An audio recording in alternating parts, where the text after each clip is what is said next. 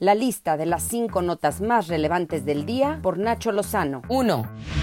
¿Qué está pasando en Quintana Roo? En menos de 24 horas, al menos 3 mujeres fueron asesinadas en aquel estado. Y digo al menos porque son los casos que se hicieron públicos, son las denuncias que se presentaron. No sabemos la cifra negra, los que no se denuncian, los feminicidios que permanecerán en silencio hasta que alguien levante la voz y los visibilice. Una de estas mujeres murió a manos, ni más ni menos que de 4 policías en Tulum, quienes la sometieron y asesinaron. Se llamaba Victoria Salazar, 36 años, origen salvadoreño y madre de 2, quien contaba con una residencia humanitaria en nuestro país. En videos difundidos en redes sociales se observa cómo elementos municipales detienen a Victoria tras recibir una denuncia de alguien que aparentemente intoxicada escandalizaba la vía pública. En las imágenes se observa cómo una uniformada la somete y coloca su rodilla sobre el cuello para inmovilizarla. Después de unos minutos dejó de respirar y la trasladaron a una clínica y la llevaron en la parte trasera de una camioneta como si se tratara de un objeto.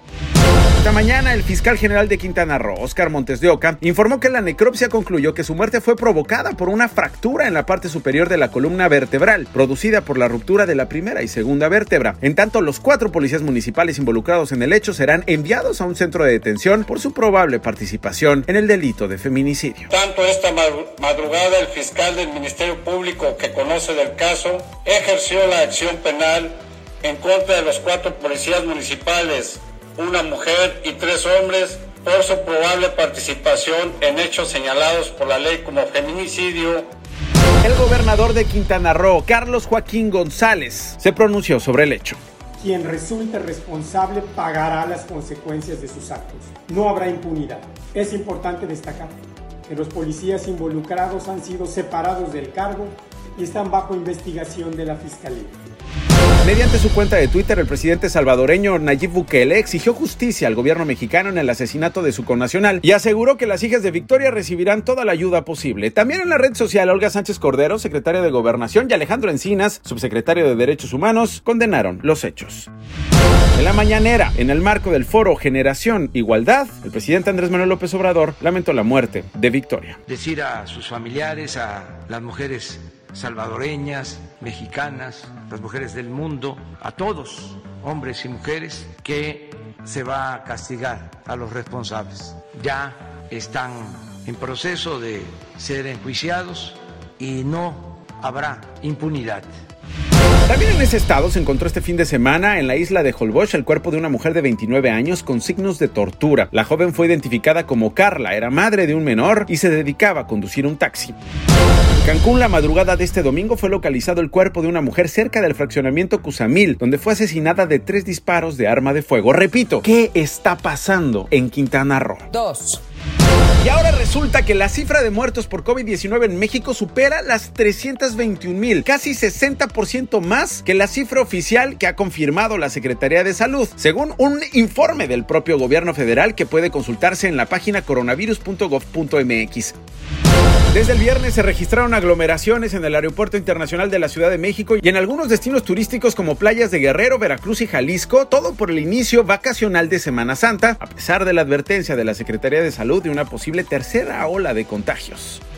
Llegaron a México 1.5 millones de vacunas anticovid de la farmacéutica AstraZeneca, cedidas por el gobierno de los Estados Unidos de América. La recepción de estas dosis es el resultado de un acuerdo entre ambos países, mediante el cual México recibirá 2.7 millones de biológicos para continuar con la inmunización a adultos mayores. 3.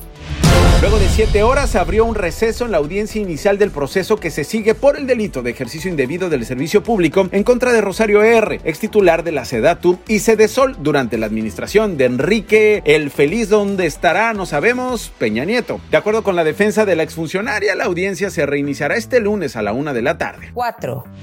La Fiscalía General de Justicia de Sonora confirmó el fallecimiento de 6 personas en un accidente aéreo ocurrido el sábado cerca de Hermosillo. Entre los muertos se encuentra el subsecretario de Desarrollo Económico de la entidad, Leonardo Ciscomani, quien perdió la vida horas después del accidente tras haber sido trasladado al hospital por los servicios de emergencia. Se revelaron grabaciones. Escuche. En este momento, y estoy viendo el avión, hecho pedazos el avión, hecho pedazos. 5.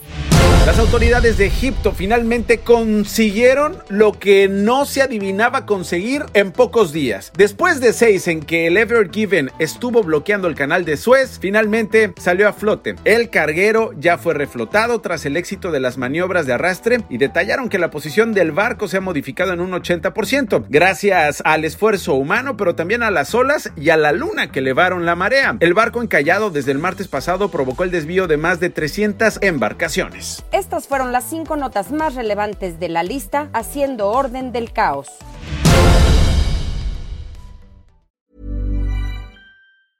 Hey, folks, I'm Mark Maron from the WTF Podcast, and this episode is brought to you by Kleenex Ultra Soft Tissues, your ally to help tackle your allergy symptoms this season. I love the change of seasons, but nobody loves pollen and all those other things floating in the air that make you sneeze during this nice weather. Kleenex Ultra Soft Tissues are hypoallergenic and allergist approved, so fight back against watery eyes and runny noses without worrying about irritating your skin. For this allergy season, grab Kleenex and face allergies head on.